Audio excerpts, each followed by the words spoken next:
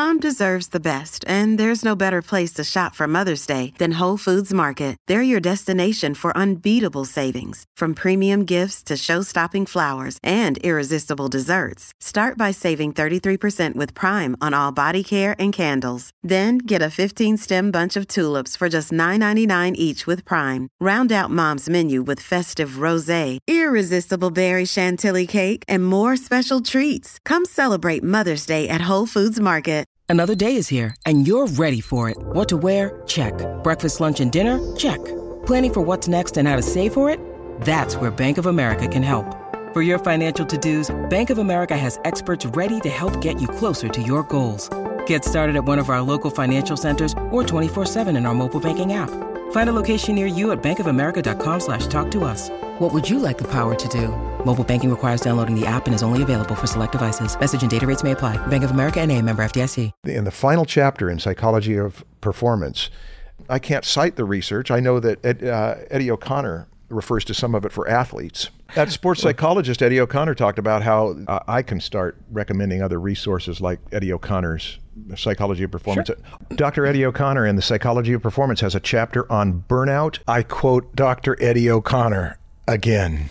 Okay, here we are. Hi, Dr. Eddie. Hey there, how are you? It's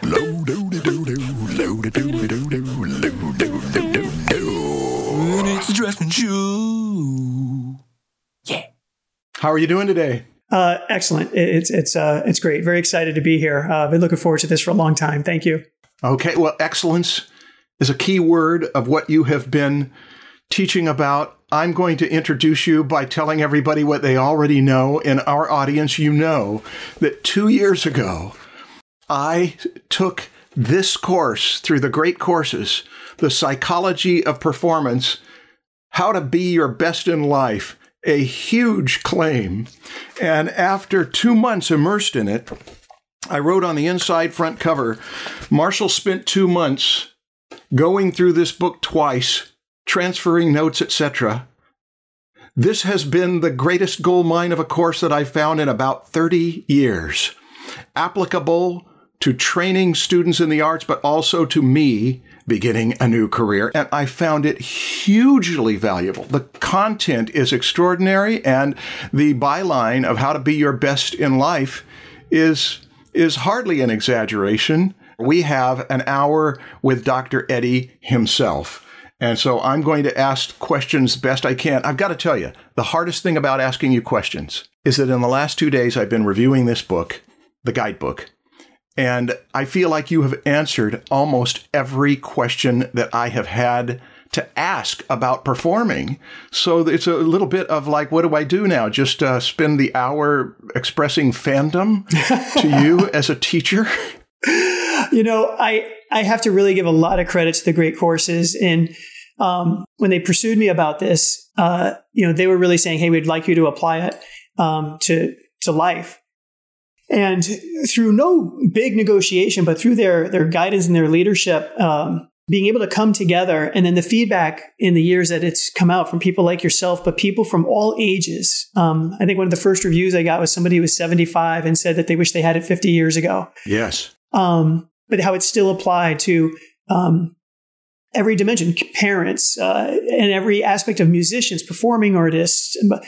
The idea that we're able to, and we're going to discover this all here today, is that while it's based in sports psychology, that's just the context. And the way that I in particular like to work is say, let's understand the way our thoughts and feelings influence behaviors. And then we can talk about it in any context. And so I'm really looking forward to applying it to your audience here today. Okay. Well, I noticed that at the beginning of the guidebook, there is a disclaimer. You have it in the videos too, that lets people know that we don't want to claim more than we ought to, or that you ought not to use this as a medical reference to diagnose, treat, or prevent medical or mental health illnesses or trauma. Do you want to tell us anything about why the disclaimer is in there? Have you had experiences where people felt like, this is the answer to everything in my life? Honestly, I think it's just, it legally has to be there. It's, I believe it's in every one of the courses, or we have it on our general websites, the psychologists and stuff too, because if you're going to treat a mental health issue, for example, we're going to have a formal relationship. There's going to be a certain amount of responsibility and requirements that's in there. And so since these are more intended for general public consumption and information and education, of course, we want to be as scientifically accurate as possible. However, it's more of a one-directional relationship. And so it's just, I think, some legal terms to clarify that, much like this here today, is that it can't be the substitute for having a personal relationship with a psychologist or sports or performance psychologist to address your specific issues. At the same time, I don't want to undersell it too much and say that, this information is valid and important and research-based. And by all means, don't be afraid to use it. It just, I think, helps the courses or the websites and things of that nature to say we're not personally responsible. Hey, it's Ryan Reynolds, and I'm here with Keith, co-star of my upcoming film, If, only in theaters May 17th. Do you want to tell people the big news? All right, I'll do it. Sign up now and you'll get unlimited for $15 a month and 6 months of Paramount Plus Essential Plan on us. MintMobile.com/switch. Upfront payment of $45 equivalent to $15 per month. Unlimited over 40 gigabytes per month. Face lower speeds. Videos at 480p. Active Mint customers by 531.24 get 6 months of Paramount Plus Essential Plan. Auto renews after 6 months. Offer ends May 31st, 2024. Separate Paramount Plus registration required. Terms and conditions apply if rated PG. Because we can't be, because we don't know you. Right. Yeah. I guess it's saying that as excited as you may get about this material, it does not mean that you are guaranteed eternal life, that you will never die because you have learned to be your best in life. That one of the things that impressed me about it is that when I was about 19 years old, I found self-help books and really absorbed self-help books and got a lot out of them. But as time went on, I felt that there was a lot of over-promising, under-delivering, and much of it was just based on emotional and imaginary speculations about how things would go. This course is so grounded in research. You have lifetimes of research, all boiled down so that over those 24 topics, which the titles of the lectures alone are what sold me on, if somebody's going to spend one chapter, one lecture on this title, it's going to get me thinking about these things.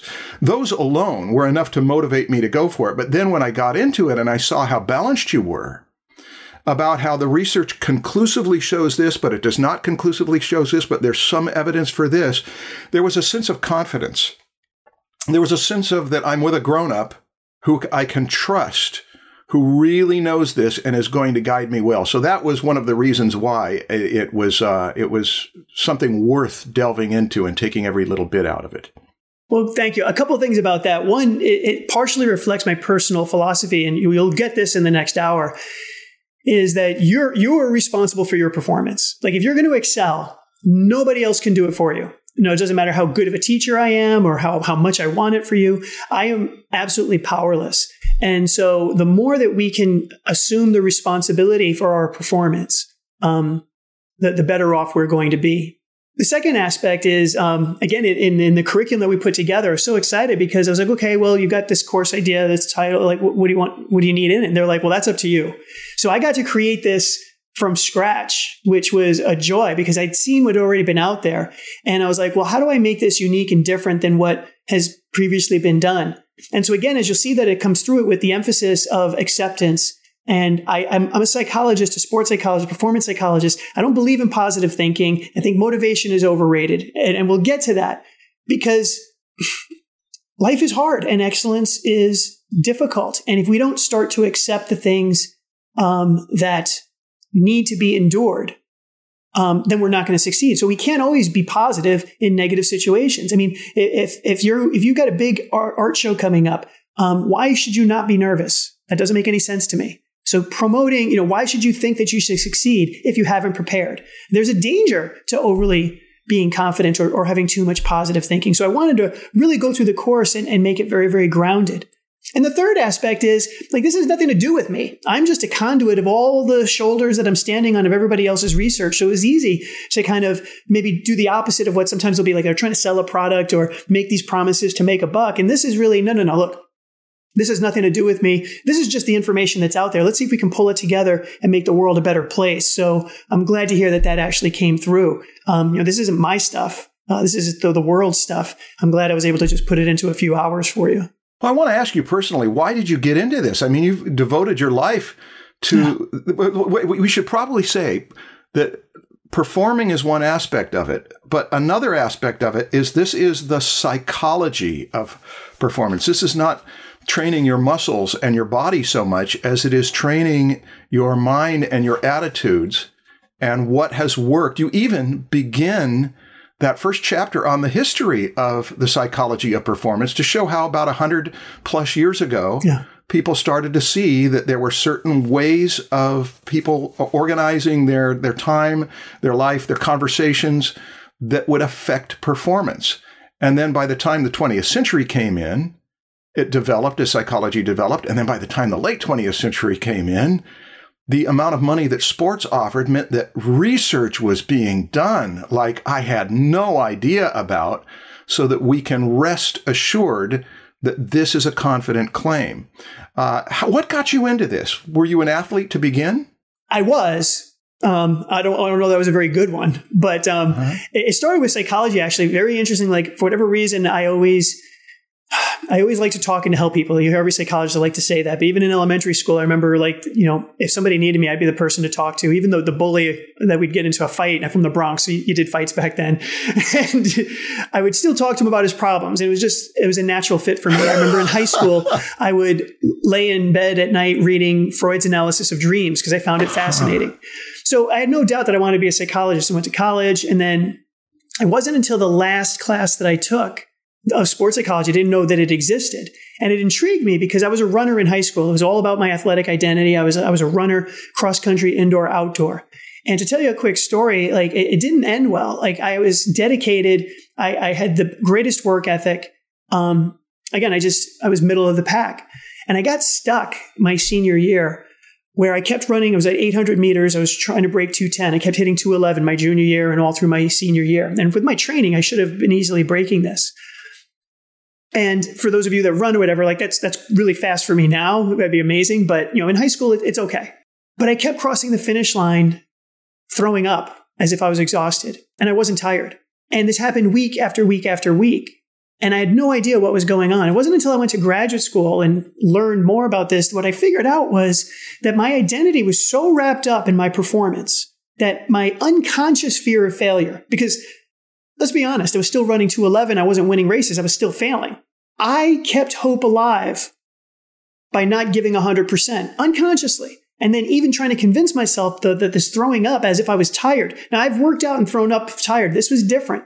But something in me unconsciously was so threatened by the idea, if I give 100% and I still fail and I don't break 210, I had this tremendous identity crisis and fear of what would happen. Now, here's my first intervention to everybody listening. If I had just answered the question, I probably would have been fine, because it's not like Nike was pursuing me. I was getting no college scholarships. My girlfriend, and family still loved me. Nothing would have been different if I had tried harder and failed. But it didn't feel that way. And here's another big point, because our anxiety isn't related to often the reality of what's going on outside. It's related to how much we care about something. And I cared about breaking 210. And all this unconscious stuff went on. So anyway, quick tangent. The good news is at my last meet, I did run 209. I'm not sure if Brother Linus maybe was a little quick on the thumb, as my last race, but I'm going to take the official time was 209, and I did that. But I was left. Could I have done 205? Could I have run a 159 and really been fast? How much of my mind got in my way? So I was fascinated by that. And I never looked back. Once I went to graduate school, I didn't want to just do the mental toughness training. I was still interested in psychology and in what would hold people back. And so that passion to help others. So I wanted to understand the athlete as a whole. So I got my degree in clinical psychology and the traditional psychologist path and license, but emphasis in sports psychology and the issues that athletes suffer from most. So pain and injury, perfectionism, performance anxiety in particular is what I do a ton of right now, in addition to team dynamics, as well as in the mental performance stuff. And I've just been in love with it. I'm as excited about it today as I was 20 plus years ago. Because we're really built to grow, and that's what life is about. And self-determination theory, as you learned in the course, says that we are built to grow and develop. And I just found that when people would tell me, especially starting sports, well, just think positive. I'm like, that doesn't work. I've tried that. There's stuff that's still in my head that I just can't get rid of or change because of the fifth graders that, were bullies in the playground. Doesn't everybody have a story like that? These kids that are still in your head and other things that we come up with. The joy that I get now when people are stuck and I can help them release it, get unstuck, reach their potential. Like, I never, ever get tired of that. And the fact that it doesn't take very long. I mean, we're not talking about 6 years of therapy or something. It's like, like what you're going to learn here today, what's in the course. The fact, and this is what I love about the podcast and the course, is the fact that now we can do this, with one recording and then reach thousands. That's just overwhelming to me about what a ripple effect and impact I can make. So that's how I got in, and that's why I stay in, and that's why I'm going to do this to the day I die. Okay, well, yes, you didn't mention that anywhere in the book that, or in the guidebook or in the course, as I recall, about your personal reasons. There is a chapter in there, chapter 3, about how values and goals drive performance, and that certainly relates to what you're talking about. And also taking the time to actually write out.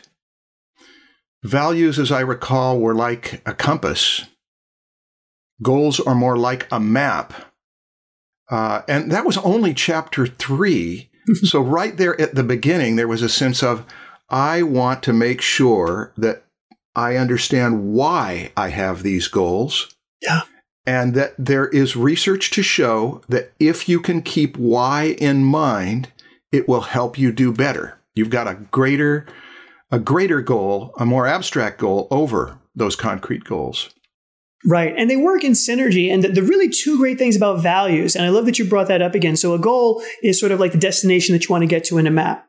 But once you get there, you're there. And then it's like, now what? So, as a runner, it would always be, what's the next race? What's the next achievement? What's the next product or thing that we have to do? Right. So, and goals are great, but then we have to kind of keep resetting them. Whereas a value is something that you live every day and you never achieve it. Things like honesty, creativity, strength, intimacy, family. And when you have that, you can do it every day and then wake up and do it again. And the benefit of this is because you don't achieve it, there is no end goal there, it's a constant source of motivation. It's really your value that helps you overcome the adversity because, as you said, it's your why. Mm-hmm. And so since I'm not doing it for a particular outcome, but I'm honest because I believe in honesty, when it's tough to be honest, it kind of checks in at the identity level and say, but this is what I do, and I can be more consistent. So when your values match up with what you want to become or do, or you tie your goals into your values, when the process of achievement becomes difficult, maybe you don't care about that outcome as much as you used to. Maybe you're discovering it's a lot harder than you thought it would be. But if the process is tied into the value, now you're doing it because that's what you do, more at the level of identity. Mm-hmm. Now, this can be a little abstract to a person who, when they hear the word values, don't have something concrete to lock onto. And when I was writing out what my values were, I know that the higher values were that I want to do my best work, which is why that byline meant so much to me. But then I can start to get analytical. Why do you want to do your best work? Well, because I was humiliated when I was younger for doing such shoddy work. So is that what you're doing? You're going to spend your life running away from the humiliation you had in the 4th grade? And I have to look at it and say, yeah, that's part of it. But it's not all of it. The other part of it is how much I loved comic books and the Three Stooges and other things that were just so much a part of my life. I used to go to sleep at night just in love with TV shows. They gave value to my life. And so there was also a positive motivation is when I grow up, could I do good work like my neighbors who write the television shows do? So there was the honesty of both. There is a fear thing and there is an aspiration to positivity. And then also the love of, ever since I was younger, I wanted to work with friends, even in junior high. How are we going to make our living together? How can we do stuff so we do really good stuff and we do it together as a team?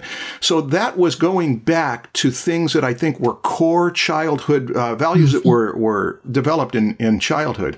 Can you give us any examples of how values can go awry that you may have? In other words, the fear thing. If as a therapist, you hear someone who their values are to not be humiliated for doing bad work, What goes on in your head in response to that? Yeah, as you were talking, I was already analyzing you and I'm going to use you as an example. But Okay. I mean, for everybody who's watching and listening, I mean, you can hear the difference in the way that you spoke of the two motivations. So again, scientifically speaking, we're going to have all of these internal and external motivators, and it's okay. We don't have to, get rid of one or the other. I think one of the big issues I see in performers in all contexts is they want to know what's the one right way. And there isn't. It's not simple. We're complicated. So we want to allow a lot of these other things. So this negative motivation that you have to not be humiliated again, it's okay to have it. I don't want to get hurt. So that motivates me from being, putting myself in bad situations. This is where I really justify a lot of people when they have anxiety. I'm like, anxiety is not bad. Anxiety prevents you from doing really stupid things and getting killed or, making mistakes. Like, we just have to interact with it differently. If we're consumed with it, or that's the major aspect of it, we heard in your voice almost the distress, like you were reliving fourth grade. And it was more about like running away from a bear as opposed to what we want, running towards gold. Now, they look the same, but they feel really different. And so when you bring up the idea, as soon as you started talking about the comic books, I mean, your voice lifted up higher, your smile got bigger, and I bet your heart was thumping in a joyous way. Mm-hmm. And it's okay to have the balance between the two, but without having that positive motivation, or I don't like positive, meaningful. Now, you don't even have to know why it's important to you. One of mine is strength. I love CrossFit and working out, and I had to put that in because, CrossFitters, we have to talk about CrossFit, so now that I can check that off. But I have found that once I found that sport compared to all the other sports that I had done, it's because it was tied into my value of strength. I have no idea why I value strength. All I know is that when I'm lifting heavy things, it feels good. It feels like the right thing to do. Yeah. I can't explain it. And when I ran track, people would say, "Why track? You're running around in a circle." I'm like, yeah, I know. I don't know. This is the very definition of intrinsic motivation. It just feels good. And somehow I'm built to want to help other people overcome their obstacles to excellence. I don't know why I decided to be that. I just know that that's who I am. And so that is the stuff that's going to carry you through all kinds of difficulty. Whereas we could give in to the negativity and the anxiety because our basic human nature is to protect ourselves and not get hurt. So if we're only motivated by avoiding things, it could hurt our performance because now we're going to avoid taking risks. We're going to avoid putting ourselves out there. We're going to avoid rejection. We're going to avoid, opportunities that, where we may fail. And if that's our main motivation, we can use it a little bit to work hard and prepare so that we don't. But we also want to remember, will this pain be worth it? Am I willing to fail once in a while, or sometimes even often, in service of growing, so that I can, in my case, help those people or make that Olympic lift, or in your audience cases, create that art that brings joy to the world. And if we can make some space for the pain in service of that contribution that we want to make, it changes everything. This was another thing I very much appreciated about your teaching, is that there was a balance between acknowledging negative and pursuing positive. The chapter on, what was it called? When Positive Thinking Doesn't Work, was such a realistic view. And all through the course, there was an awareness of don't pretend like the negative isn't there. I can't remember whether you used the term. There's a difference between letting things go and closeting them. But also even some practical recommendations for if a child is interested in a sport, the best way to start is with play. Mm-hmm. And then from play, when the child likes the play enough, to lessons. And then from lessons to taking it more seriously, to where gradually there's commitment and there's the embracing of pain more. It was just a very practical approach that goes perfectly with people going into the arts. The memories the fact that you got excited about lifting heavy things, or that a person gets excited about running around. I guess what it really comes down to, it doesn't make that much difference why. Not from a cognitive aspect. Yeah, you don't have to defend it. In fact, when I've asked my athletes or performers, again, when I say, why do you do what you do? The ones that are enjoying it the most, they just look at me and smile and they say, I don't know. I just love it. It's when they have all these cognitive reasons that I kind of wonder, is that from your parents or your teachers or because somebody told you? But when I ask that question, the ones that end up, I know can do it through the long haul and will work with me and be invested in the mental training, they're the ones that are like, I don't know, but they just get this wash of chemicals over them that they're just happier because when they're doing it. Yeah. Which is kind of a gift to not be analytical about it. Yeah.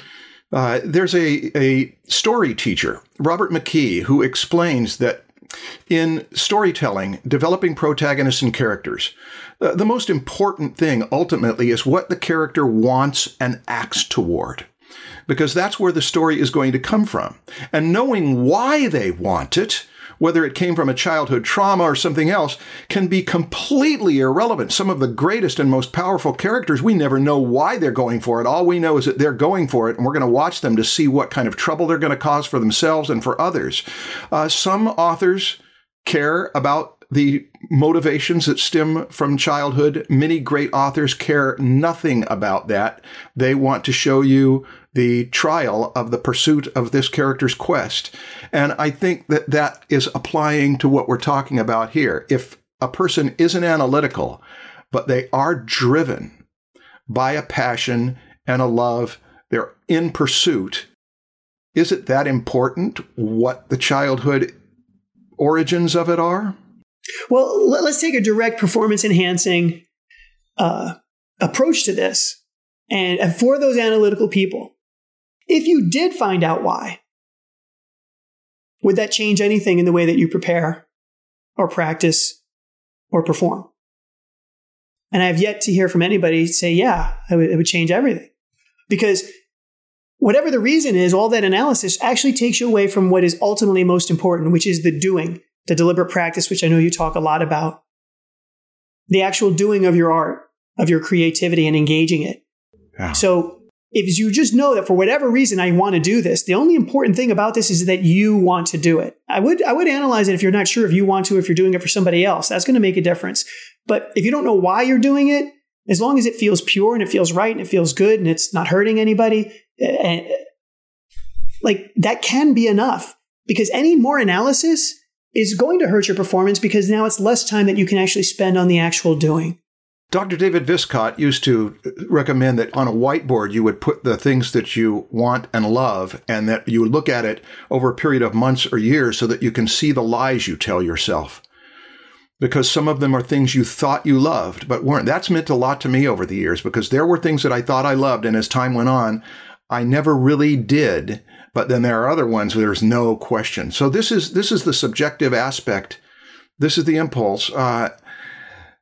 Dr. Eddie, I want to read some of the titles. Some people will be listening to this rather than looking at the screen where we can show your table of contents.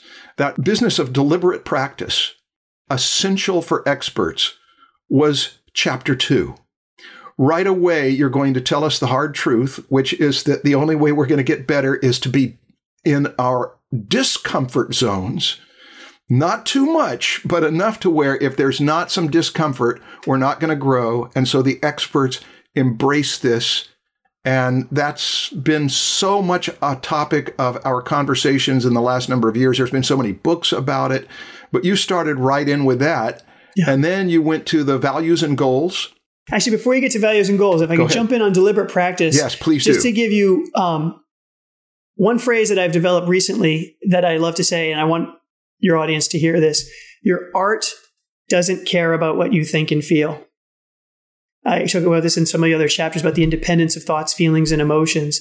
But I'm going to say it again, that your art doesn't care about what you think and feel. It's just what you put on the canvas or on the print. And the same thing with athletes. It's the same thing as even our families. I mean, I'm sure they care about how we think and feel to a degree, but if we're beating them up and speaking meanly and not showing up, they care about what we do. Our actions, thank God, are independent of our thoughts and feelings. And that's the point of the deliberate practice, is that it's fun with psychology and we'll talk about a lot of things, but ultimately I want to almost devalue the psychology of it and say, only deal with the psychology as much as you have to. Let's deal with action. So I wanted to get that in. So the psychology is to solve a problem. When the car isn't running, there comes a point where we're going to stop the car and we're going to look underneath the hood and we're going to figure some things out. it's also interesting. I can imagine a person who wasn't even interested in performing would be fascinated by the fact that a change, that people can speak some words to each other and a person can have an idea dawn in their head that is going to change their ability to perform. That's in itself interesting. Well, it's good that you say that. I shouldn't say devalue the psychology too much because we're never without thoughts and feelings. So we actually constantly have to deal with psychology. Yes. But yeah, fascinating. You confirmed a lot of what I had. I had some very good yoga teachers for a few years at a local studio. And a lot of what you had in the chapter on mindfulness, I had been listening to for a few years. That was really useful too. But the chapter that was probably the hardest for me was the one on acceptance and the willingness to feel. Of all things, a psychology of performance class, and this is going to be acceptance of your feelings and the willingness to feel. And there was stuff in there about control, that those are the only places in the guidebook that I put question mark on it. And it was because of emotional responses that inclination to grip control is a protective mechanism. And sometimes somebody will tell me exactly what I need to hear, but it is so hard to process it because it means a total shift of my bearing. That is the one that even this week, when I went through it, I thought, oh gosh, you later dealt with it with being the perfect perfectionist. But there is an ironic subversive quality of the desire to do good work that, if gripped too hard, ends up guaranteeing less good work in the long run. Is that correctly stated? It is. And I'm so glad that you bring this up as the one that you disliked or was uncomfortable with the most, because that means you were actually really getting what was coming across in that chapter. As many times people think, okay, if I accept it, I'll feel better. I'm like, no, you can't back into it that way. That's still trying to control your feelings and trying to feel better. Yes. All the time this happens. If I accept it, if I choose to accept it because I've got control over it, I'll feel better. Right. That's the quandary that I find so difficult. Yes, as does every other human being. This is another reason why I love being in this, because the high performers that come to me and the challenges that these listeners are facing, I'm telling you, you're human. And how many problems, quote unquote, that you have is probably more directly related to how deeply you care about this.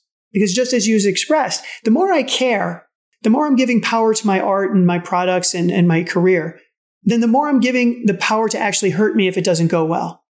So I'm going to have the response then to be naturally protective and guarded. And that's just biology. And if you don't accept that, this is where I push back against a lot of the other things about pushing too hard about, well, you have to be confident and stuffing your feelings and, only being positive. It's not the way that the world works. We have 4 basic human emotions: happy, sad, mad, and scared. So how are we going to live in the 25% of happiness when the other 75% of negative experience, unpleasant experiences, are the only other options? It doesn't work that way. So accepting, not resigning ourselves to it, doesn't mean that we have to say everything's fine, and be okay with it. Well, no, I take that back. We don't have to be happy about it, but we do have to be okay with it and bring it along with us. Because when we're struggling with that, when we're trying to think positively or feel better or do this or do that, then again, it comes down from a practical aspect of then we're not spending our time in our craft. The more we try to feel better, I can only do one thing at a time. If I'm going to wrestle with my emotions, I can't pick up my pencil and draw. I think that chapter is going to be relevant to many of our listeners. A writer who I grew up around, he and his wife wrote television shows, told me when I was beginning my midlife crisis, and we had conversations about issues in our life, and he told me how he had some of the same issues, and he said a lot of people go into the arts have high control needs. And I saw that that's one of the reasons you go into the arts, is I can build a world. I have control over this thing, even if I don't have control over the other things. And therefore, to acknowledge those control needs, and that a great deal of the response to that is the acceptance and willingness to feel. And that was an encouraging chapter, but it was a difficult chapter for me. So there were things about finding internal motivation and the intrinsic motivation and the extrinsic motivation and how your outside structure and your internal desires interact. I loved all that. That was the stuff that I felt fortunately that I've done well with students, is that start with your loves, and then you're going to gradually move into where you're serving clients that you may not love. So that arc is going to happen naturally. But the thing about imagery, using imagery to prepare for action, that was a really good one. And it also seems natural for artists who tend toward imagery anyway, that this is something that you can use well or poorly. And there were some principles to using imagery. Yeah. And what's exciting about that chapter is when I learned in graduate school, we'd think, okay, relax and just think positive things. And there's actually much more science to it, particularly if you're trying to develop a particular skill or technique. And it's that PETLEP model, which stands for, to physically actually do it, and the environment, the P and the E are the most important concepts. Can we pause a moment for the PETLEP model? It was physical, environmental. It was task, meaning you had to have a goal, exactly what I want to get accomplished out of it. Timing, doing it in real time. L was the learning, meaning that your imagery will change as you grow. E was the emotion. And then P was the perspective. Do I see myself as a first person or third person perspective? And so first person is when I am performing the task, I am in my own mind. I'm in my own experience. Third person is when I've seen video of it. Exactly. I can look at it coolly and objective. And those are two different modes of how we experience our performance.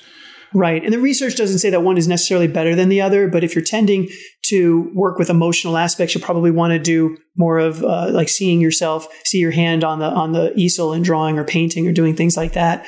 And then if there's more technical things, like I think more in sport, if you wanted to get a serve correctly, or a gymnast, they might look at their body in perfect form from a third person perspective. Okay, I'm sorry to have stopped you on that, but you did mention PETLEP, and I think most of our listeners aren't going to know that. Go ahead. I'm sorry. That's a good point.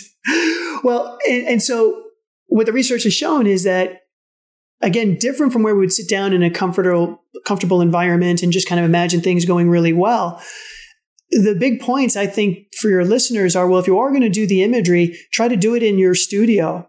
And then see what you're going there. Actually hold the pencil or the paint brushes, physically move. And you don't have to necessarily paint, but if there's something that you are, creating or doing, and then the emotions that you bring into it.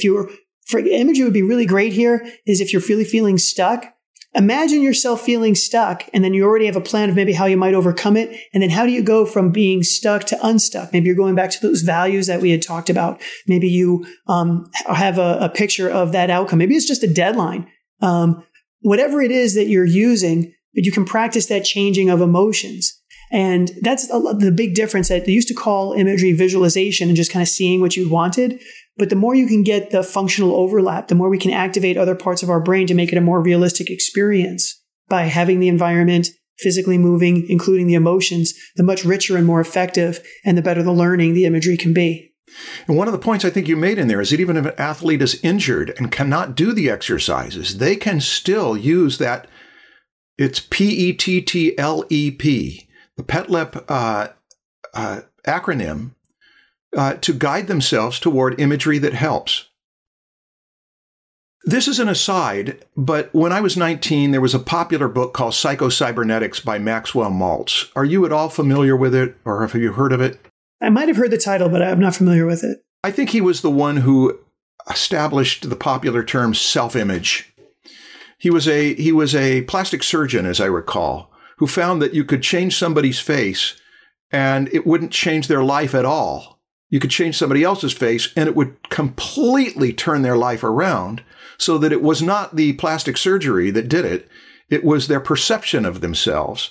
And he developed a series of books, but that was the one that was so popular. And that was where I was first introduced to this idea that you can perform your musical instrument even if you are locked into a seat on a cross-country flight by vividly imagining. And he suggested that the more vividly you imagine it, including the ambient sounds and the smells and the discomfort of your posture when you're going to be there and what those blinding lights are like, the more vividly you imagine it, and the more you can realistically imagine it going well, not I'm a god, but I think it's going well. The more you are rehearsing in advance, emotional experiences that can be performed when performing. I saw a correlation between what I read 40 years ago and then what you brought up, but was much more based on research, I think, than what Maxwell Maltz did. Well, he's definitely on the right track there. I mean, it goes back to those, mental representations. So again, for your listeners, I think 1 step better, 1% better than where you are is the best imagery to be having, because you can more clearly get that mental representation of where you want to go and strive towards that. And as you're imagining it, you're actually getting firing of the brain to those muscles for the motor learning. And that's why the specificity and exactness of what you want is important. Like, I could imagine myself dunking like LeBron James, but that's going to do nothing for my confidence because it's way too great. And it's going to do nothing for my motor learning because I really don't know how he's doing any of that. But whatever skill that I want to improve on, I know what that next step is that I want to get. Maybe I've stumbled on it and I'm kind of making mistakes. And the research is outstanding about how much more you can actually physically learn just through the mental imagery, because with that functional overlap and with those neural pathways being rehearsed, you are getting real learning. And that's for motor skills. But the same thing happens when we think about the cognitive maps and other things about, the emotions that we want to rehearse in those scenarios too. So again, I can't say enough for the performance anxiety, being able to, yes, imagine yourself being, confident, but spend even more time imagining yourself being nervous, because that's what you should be.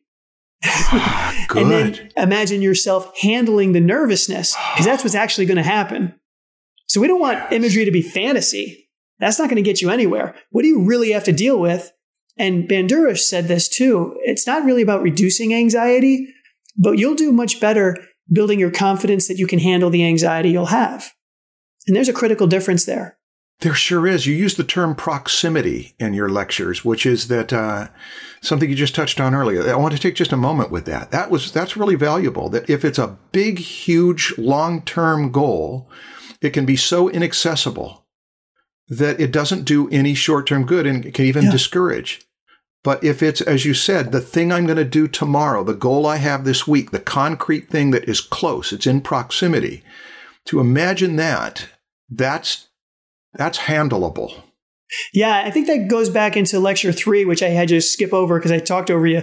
But when we talk about values and goals, people think about, dream big and have these long-term goals. And the research finds that doesn't do anything for you. In fact, sometimes imagining too positive a goal undermines your motivation to get there, because you get the dopamine burst of actually imagining success and you already have it. It kills your motivation. And then when you imagine the long-term goals, it's just kind of a dream out there. So please, take those, have them, but understand they're the least effective goals to have. How do you translate that into your short-term goal? And ultimately, what do I need to do today to take that one step towards that? And if you have those daily goals, very actionable steps that'll feed into that long-term one, that's where you want your attention. That is great. That's great. Now, you moved on to things like developing focused attention, which was almost a theme, that one of the most important things with the whole course. One of the main things I got out of it, as just a macro view, was that there is a science to excellence. And then below that, one of the most common themes was be here now in the moment with focused attention, and that will solve a lot of problems. Yes. All of those other things, acceptance and willingness to feel and imagery and all of that stuff, that almost clusters around the living in the moment. Focused attention in the moment, I think, was one of the terms you used. If I had to boil it down to one skill, you're right. It is about the attention, because ultimately, if you think about performance, we're always performing in the here and now. And our problems come out because our mind is typically in the past or the future.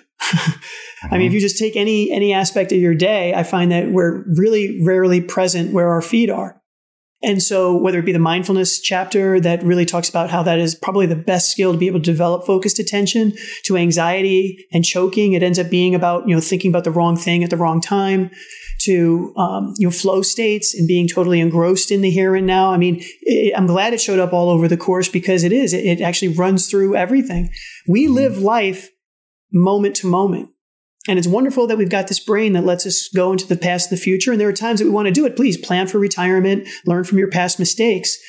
But the ability to choose your attention when you want to put it where you want to, with volitional control, you'll never get 100% at it. That's not the way the brain is built. So don't feel bad that, oh, my mind keeps wandering. Number one complaint of people practicing mindfulness, oh, I just can't stay focused. I'm like, yes, that's exactly the whole point of the practice. It's to lose focus and then refocus, just like weightlifting. Well, I don't throw it up in the air and expect the weight to float. Gravity brings it down. Nobody gets upset about that because we understand gravity. We know that we build strength because of the repetition. So quick lesson here for your mindfulness or your focus training. You, every single one of you, are never, ever going to be able to pay attention to anything without getting distracted. I mean, I don't know how long we've been doing this podcast so far, but I'm sure that you've been distracted at least 15 to 20 times, at least. And the best you can do is catch it early and bring it back. And if you can accept that and become comfortable with that process, and just, whether it be in your mindfulness practice or in a classroom or when you're trying to get some work done, give yourself some compassion and realize that, oh, okay, my mind's just doing what it's supposed to do. But recognize you can develop the skill that every time you catch it and bring it back, you strengthen your awareness and ability to do that. And that's the best we can do. And that's actually good enough. To bring it back around to how this relates to a career, it's the awareness of a professional. That a person is aware, I am not in the moment, but at least I know I'm not in the moment. Right. And therefore, I can gently and with self-compassion. And okay, I know that my inclination is to want to spend 24 hours with you and to have a conversation about each one. Let me quickly go through some of these titles to get this out of the way and to move on to another couple things I want to ask you. Okay. There's a chapter on superstitions, rituals, and routines. A chapter on getting in the zone. The chapter on performance anxiety and choking is a huge one for some people. Being the perfect perfectionist, I'm going to let people just go to your guidebook. By the way, our podcast, because it's sponsored by Wondrium, allows everybody listening to get in on your course for free for whatever it is, I think 14 days or something like that. You can get it at wondrium.com/draftsman. I have to confess to you, I spent way, way more time in this guidebook than I did in the lectures because of my love of taking my time. The lectures to me are a bit like trying to drink from a fire hose or at least a garden hose. Most of it's going to go right past me. Whereas this, I'm going to sip each teaspoon of it and ingest it. So I just filled it with notes. But you have access to the PDF of the guidebook. And so being the perfect perfectionist, you need this if that's your issue. Burnout was one that was really very sobering. The dangers of burnout and how burnout's been studied. And I know some people in my life, and I've had some experiences in my life where I began to burn out. That was one of those ones that was excruciating to read because it happens with professionals. Pain tolerance, injury rehabilitation, the dangerous pursuit of the ideal body. The chapter on fan psychology, fan identification, and violence, I didn't expect to get that much out of, but because I've been such a fan of writers and filmmakers and artists and performers, not of sports particularly, and one of the great ironies of it is that I expected, because it ends on the word violence, that it was going to be a negative view of fan psychology. I was surprised at how much being a fan can affect our lives positively. Oh, yeah. Were you a fan through your childhood and adolescence, and are you still? Oh, my goodness, yeah. Can we know of whom? Yeah, and finally now I can say it, and I can say it proudly, but the Buffalo Bills. I went through a really difficult 20 years. Because they didn't do well? Yeah, we missed the playoffs for 17 years. But with Josh Allen now, and we just made it to the AFC Championship game last year, like we're back. But I've been a Bills fan since wide right back in Super Bowl 25. Jumped on the bandwagon then, and then we went through these tough years. And what's so funny about it is, right, the negativity of it, shows up when I don't like the draft pick, or they have a losing season, and I have that sadness. But the benefits of it, I was just down in Florida for the Miami and the Bills game, and you see somebody else wearing the jersey, and you just immediately have friends. And, you just go, hey, hey, hey, hey, and they respond in the same way. And you have this sense of community and belongingness. And then the interesting thing, too, is the Fairweather fan, one of my favorite stats in the course about that is, the Fairweather fans be like, yeah, we won. And oh man, they lost again. It's like, you're only on the team when they're doing well. And then I like at the end, and what I hope my fandom, because the Bills have never won a Super Bowl, but I can't imagine how rich, like I'm actually starting to get tearful thinking about it when they win. And I know it's coming soon.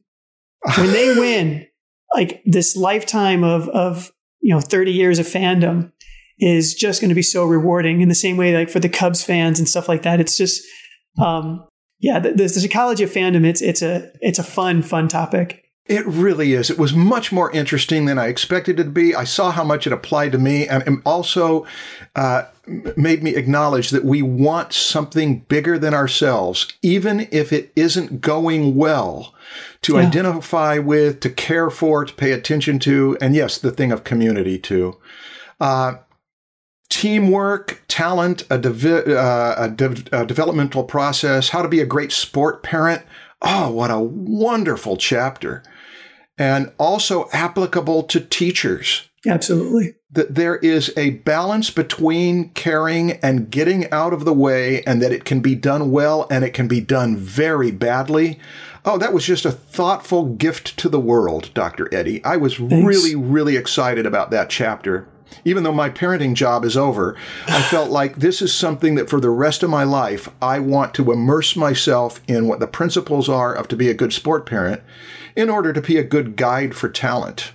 Yeah, and we really I shouldn't call it sport parent because that was a context that I'd used. But if I could change any of the titles, I could even just leave it at parent or performance parent, because again, whether you're encouraging an artist or a musician or somebody who wants to do well in academics, I mean, this is about how to raise people up so that you can keep them out of my office, right? Because it's when they're growing up and we get these negative coaching behaviors, whether it's from a parent or the expectations, mixing up their identity and their worth. The whole idea of being able to learn about a mastery mindset as opposed to competition too early. These are things that will just create a better generation, not only performance-wise, but more importantly for mental health and physical health-wise. So I'm glad you enjoyed it. That's one I'm particularly pleased with myself. Yes, and it does. Part of it was going back to what you mentioned earlier, how much of it is the responsibility of the athlete and not of the child at first. Right. But as things go on to where there's greater and greater autonomy, it's just really beautifully stated, beautifully presented. The final chapter on aging athletes competing and retiring is something that, as I was reading, I was thinking most of my students aren't going to care about this because they're anywhere from between the ages of 18 and 30. And so aging seems far away. But for those of you who are the older ones in our audience, there's a lot in there. Okay, now I've gone through basically all the topics you had in there, but you also mentioned that a lot of this is to keep people out of your office. And so there's a few things I want to ask you about that. First of all, I should have begun with the technical designation. You are a psychologist, a psychiatrist. You have a PhD in sports psychology. Tell us what how you categorize yourself. Yeah, so I guess I say my official title would be a performance psychologist. And so I have a clinical psychology PhD, and I'm a licensed psychologist in the state of Michigan. I'm also a fellow and a certified mental performance consultant through the Association of Applied Sports Psychology. I'm on the U.S. Olympic Committee or the U.S. Olympic and Paralympic Committee Sports Psychology Registry. And that is the certification. It just kind of lets you know that I've got the minimum requirements of working with athletes in this sport context of it. Because there's nothing about because sports psychology and excellence is different. Whereas typically you'll think about psychology, you kind of think about like if this is average and, then you're good at people who are below average. And then sports psychology is kind of like, well, this is average and, how do we get above it?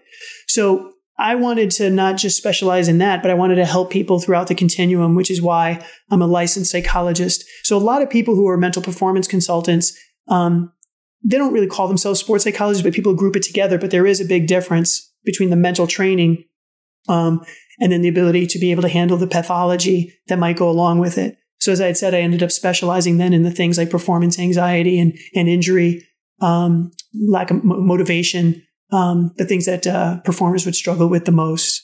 Well, you've been a counselor to many, many athletes, right? Over decades. Yeah. Is the difference between developing a course that you've put together for the great courses and counseling an individual athlete, I assume they're quite different worlds where you're dealing with a general public versus dealing with an individual who you are reading for what they need specifically. The fun thing is that the challenge of doing the course was that most of the great courses, they call them rock star professors. So they get the people who have been the best at teaching, and then they just do it, in front of the camera. And I'd only taught a couple of classes. I was a clinician much of my career. So I was like, okay, well, this sounds great. I was like, but I got to start creating something from scratch. And so the course actually comes out of my clinical work. So there's a nice overlap because the main perspective that I had was sort of, well, what have I seen over the last 20 years? And that is what helped me choose the topics. It helped me kind of organize it in a way that made the most sense. And then it was fun to kind of be able to be like, well, these are the problems that I want the listeners, the viewers to be able to solve. And so let me just back it up with some research and then give some examples that illustrate it. And so it wasn't, the feedback that I'm hearing from you lets me know that as a group, we were successful. I wanted to have intellectual integrity, but I also wanted it very applied. And I also didn't want it limited to sport. So again, sport is a nice context for life. But again, I've worked with actresses and concert pianists and symphony and artists and even different sports like dog agility, the ones that you wouldn't think are the most popular, football, baseball. And it's just amazing to me how we're much more alike than different. So please don't let the idea of sport turn people away. I've been so pleased with how people said, I got those examples, but to some degree we're all athletes. You had asked me before we started, like, well, what do I think of as a performer? I'm like, well, a performer is somebody who wants to get something done. Okay. We all want to get something done, and we all have roles that we want to perform. And there's a measurement of good or well, and then there's a measurement of not doing as good or well.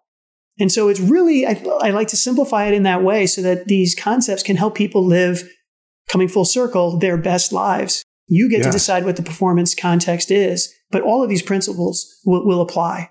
After reading the table of contents, I think this is going to be interesting to make the leap from sports to the arts, partly because it's a leap. It's a creative leap. It isn't that big a leap. Stephen Sondheim, the songwriter, in the beginning of his book, Finishing the Hat, where he talks about his life in songwriting, also talked about his love of reading cooking columns by chefs, even though he's not a cook, he's not a chef. But somehow he is able to make the leap from what a chef does and what a songwriter does. So that the fact that they aren't the same means that your imagination is involved in making these links. Now, the course to me seems surprisingly complete. And surprisingly, because I didn't expect all of those topics to be so interesting. But you have mentioned that you don't feel like it's complete, right? Is there more that you intend to add to it? Is there stuff in there that you wish had been in there, but isn't yet? Yeah, there's one big one that I really wish I took a half hour and did one on sleep and recovery. Sleep and recovery. Sleep and recovery. Especially now with the, what's gone on in the last 2 years and the things we've been with. But I've been on this bandwagon for a couple of years more recently. The actual number one performance enhancer is sleep. The importance of getting your 8 hours. And if you're physically active, the 9 hours. If you're a teenager, the 9 hours. When you start to get into the 7 hours or God forbid, less than 6, the damage that you're actually doing to your body on a daily basis is tremendous. Wow. And we have all become, our culture just like sacrifices sleep, and we reward the people who come to work early and stay late. But the research has shown, and all the sport teams are up on this now. I mean, they've even got sleep pods in college football locker rooms. You listen to any of like Usain Bolt and Tom Brady and LeBron James, and they will tell you that they are getting their 9, 10, 11, sometimes 12 hours of sleep, because learning, motor development, I mean, there's not one organ in your body, there's not one process that your body goes through that is not affected by sleep. Wow. So to not have that in the course, I'm disappointed that I'm like, boy, I would really want to get that across. And I'll tell you, when I have athletes or performers coming in, I absolutely do a quick sleep assessment. And if they're getting less than 6, I won't do any mental training until I get them up to 8 hours of sleep. Is that right? It's that big a deal. I refuse to teach or address any symptoms or anything else because I'm like, you got a cup, and if you're not sleeping, you got a bunch of holes in it. So I don't care what I pour into it and what strategies, you're not going to be able to do it. Look, you've got this beautiful Ferrari of a body, and there's no gas in it. So it doesn't matter. It doesn't matter if we don't take the sleep. And this is on a daily basis. We could do many podcasts on this. I'm inclined to, because what you brought up is revolutionary. It's thought-provoking. It's sobering.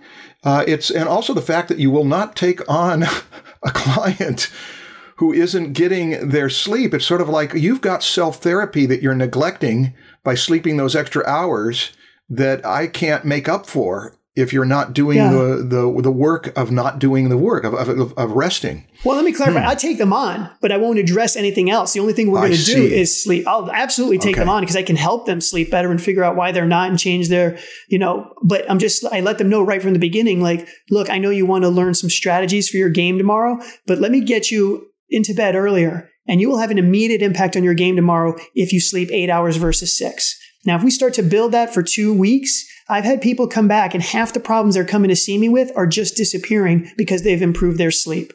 Is that right? So in about 2 weeks, you can help a person within about 2 weeks to get better sleep. You've got ways of doing that. Yeah, I've got ways that help people overnight. I mean, it's all a matter of, again, here's where we go. I can't do the push-ups for you, but I can give you the guidelines. And it kind of depends on, some people just didn't know. I mean, it's a scientific fact that when we're sleep deprived, we don't know that we're sleep deprived. Like people say, I only need 5 hours. Well, what makes you think that? It's like, well, because I'm doing fine. Well, that's like the person who's drunk and saying, I can drive home. We all know you can't, but they don't know that. So we can't trust that. The science says, and the research over and over again, is that you are impaired. And then I even say it, I was like, okay, let's say you can get by on 7 hours, right? Because you can get by on it. What kind of performance enhancing attitude is that? I'm telling you, if you go from 7 to 8, if you go from 8 to 9, which people think, oh, that's ridiculous.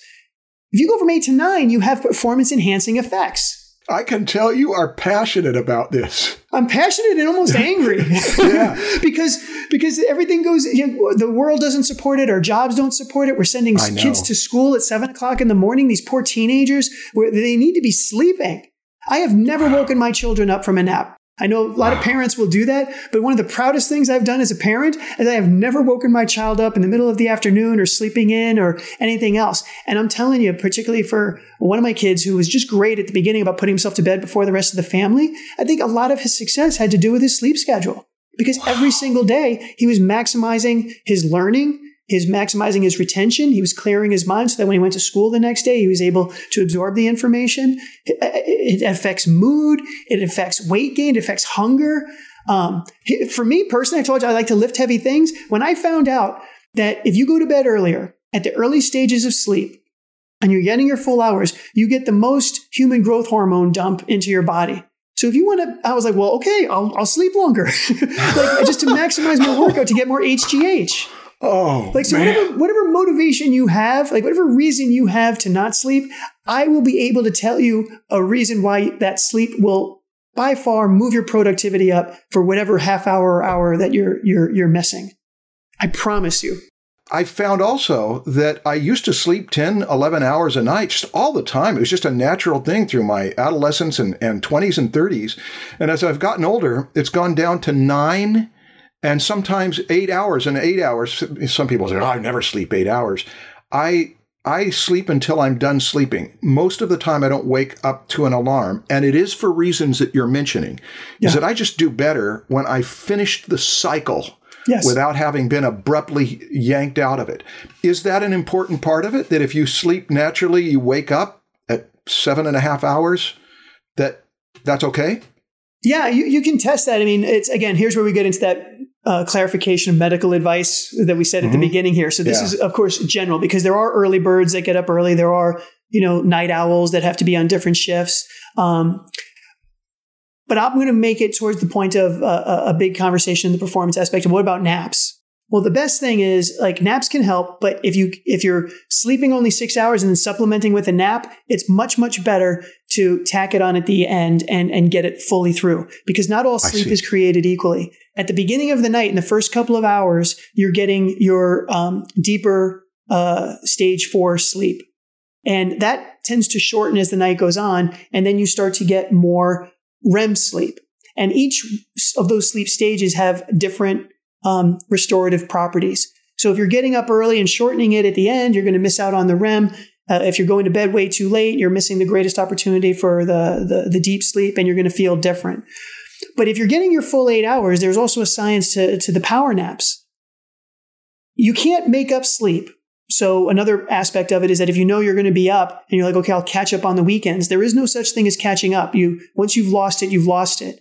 But if you know that you're going to be sleep deprived because you have an all night thing that you need to do, sleep ahead of time, store up the sleep, and then it tends to buffer the detrimental effects on your performance while you're without sleep. And then going to the naps, this is where you're talking about the sleep cycles. We go in about a 90-minute sleep cycle to get through all of the stages, the light, the heavy, and the REM.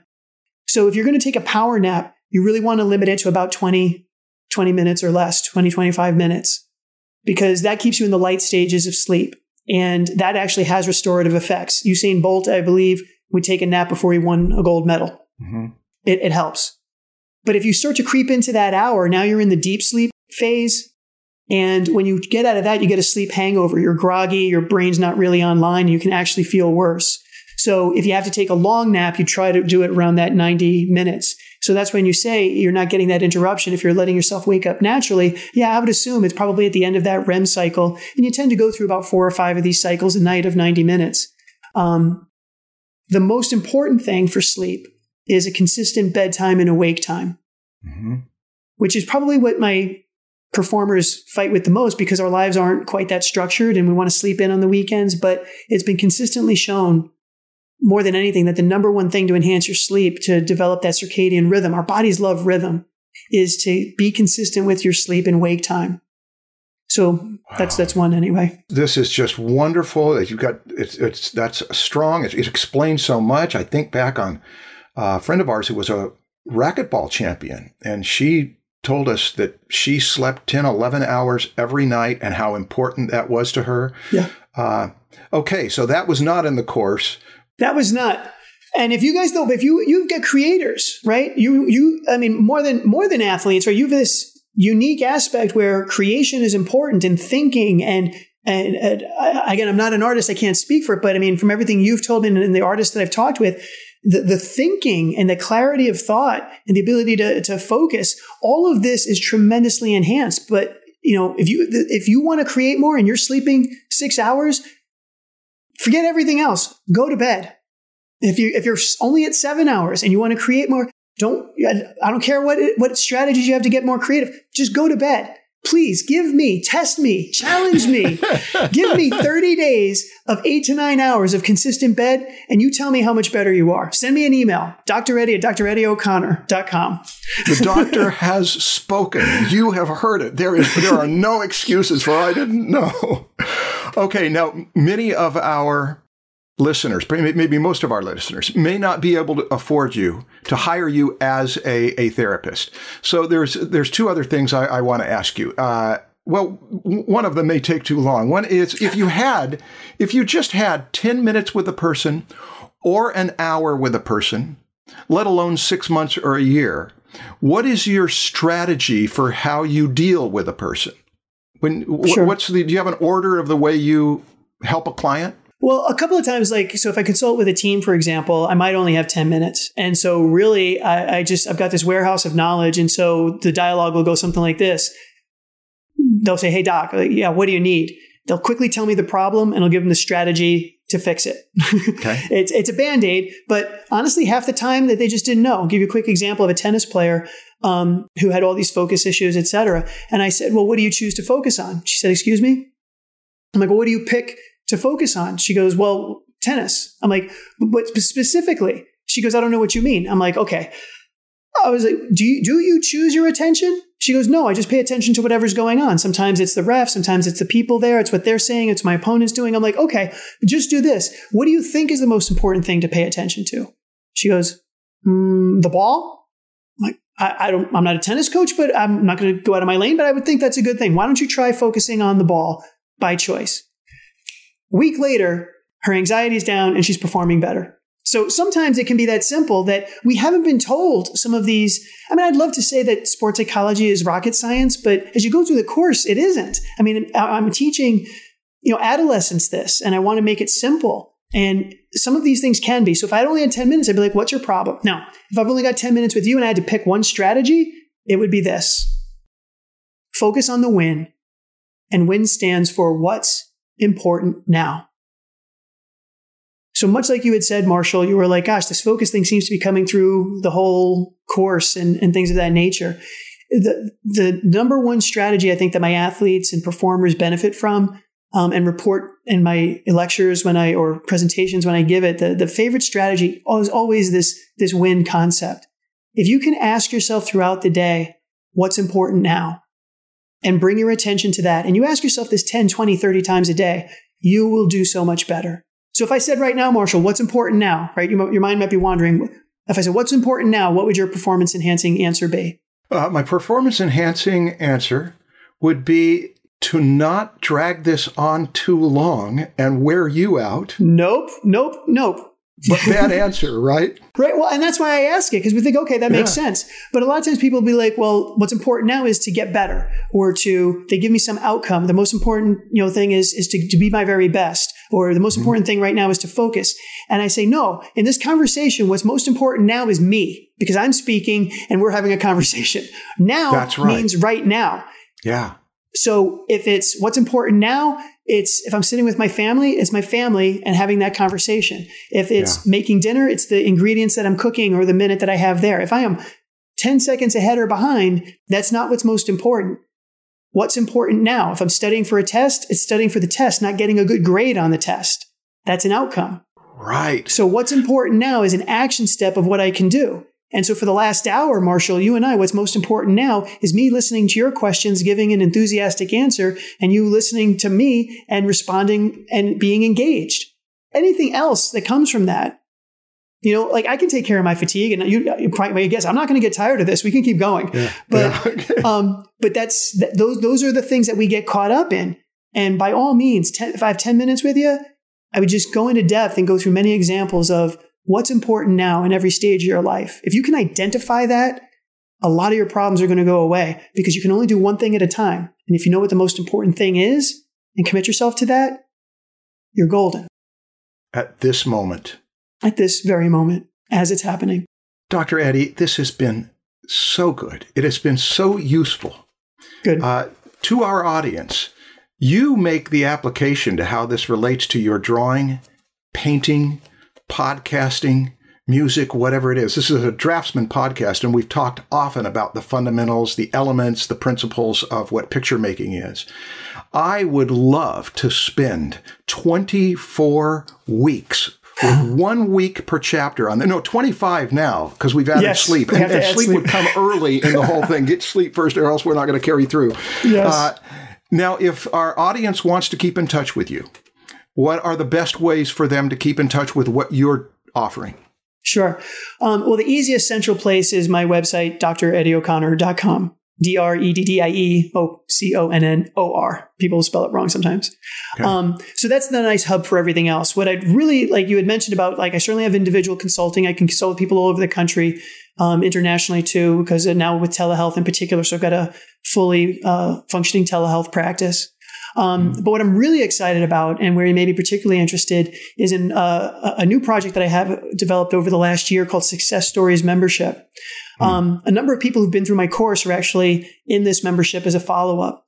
And it's kind of the best of both, where I'm creating the modules of everything that we had talked about to be in modular format. But as you had said, this can be pretty dense, and maybe the fire hose or fire hydrant, rather, drinking it so quickly in the course. The idea of the membership is that you can pace yourself and take the information as is comfortable for you. So when you had said, what would I advise for somebody if I had 6 months or a year? Investing a year into the membership would be a fantastic way to go and extremely cost effective. Because it's a group, a community of high achievers working together. You get my personal instruction through the recorded modules, and then you get to do it at your own pace. So I'm going to offer something special now for the people who want to jump in early. I'm still creating it, so it's at a lower price right now. And this is going to be the summer of the membership where I'm going to really invest in completing all the modules and really leveling it up. But if you want to get in early, it's closed right now. I only did one launch and then I opened it up for a little bit because I'm really working on it. But if you send me an email with Draftsman as like a code word, I'll just open it up personally for you to get you in. And if you want to do that in the next 3 months, you'll get in at sort of that founding member, early member price. Because then once I've got it fully built and it's fully functioning, it'll be a bit more of an investment. And if you join now, you're locked in for your life. As long as you want to stay a member, I won't raise the price on you. So it's a real advantage if you want to get in early. So you can just send me an email through my website with Draftsman, and I'll send you a link to get in. Okay. Thank you. My pleasure. Thank you. This was a privilege to get to interview Dr. Eddie O'Connor. Thanks for being with us, and looking forward to more. Yes, let's do it again. Best wishes to everybody. Bye.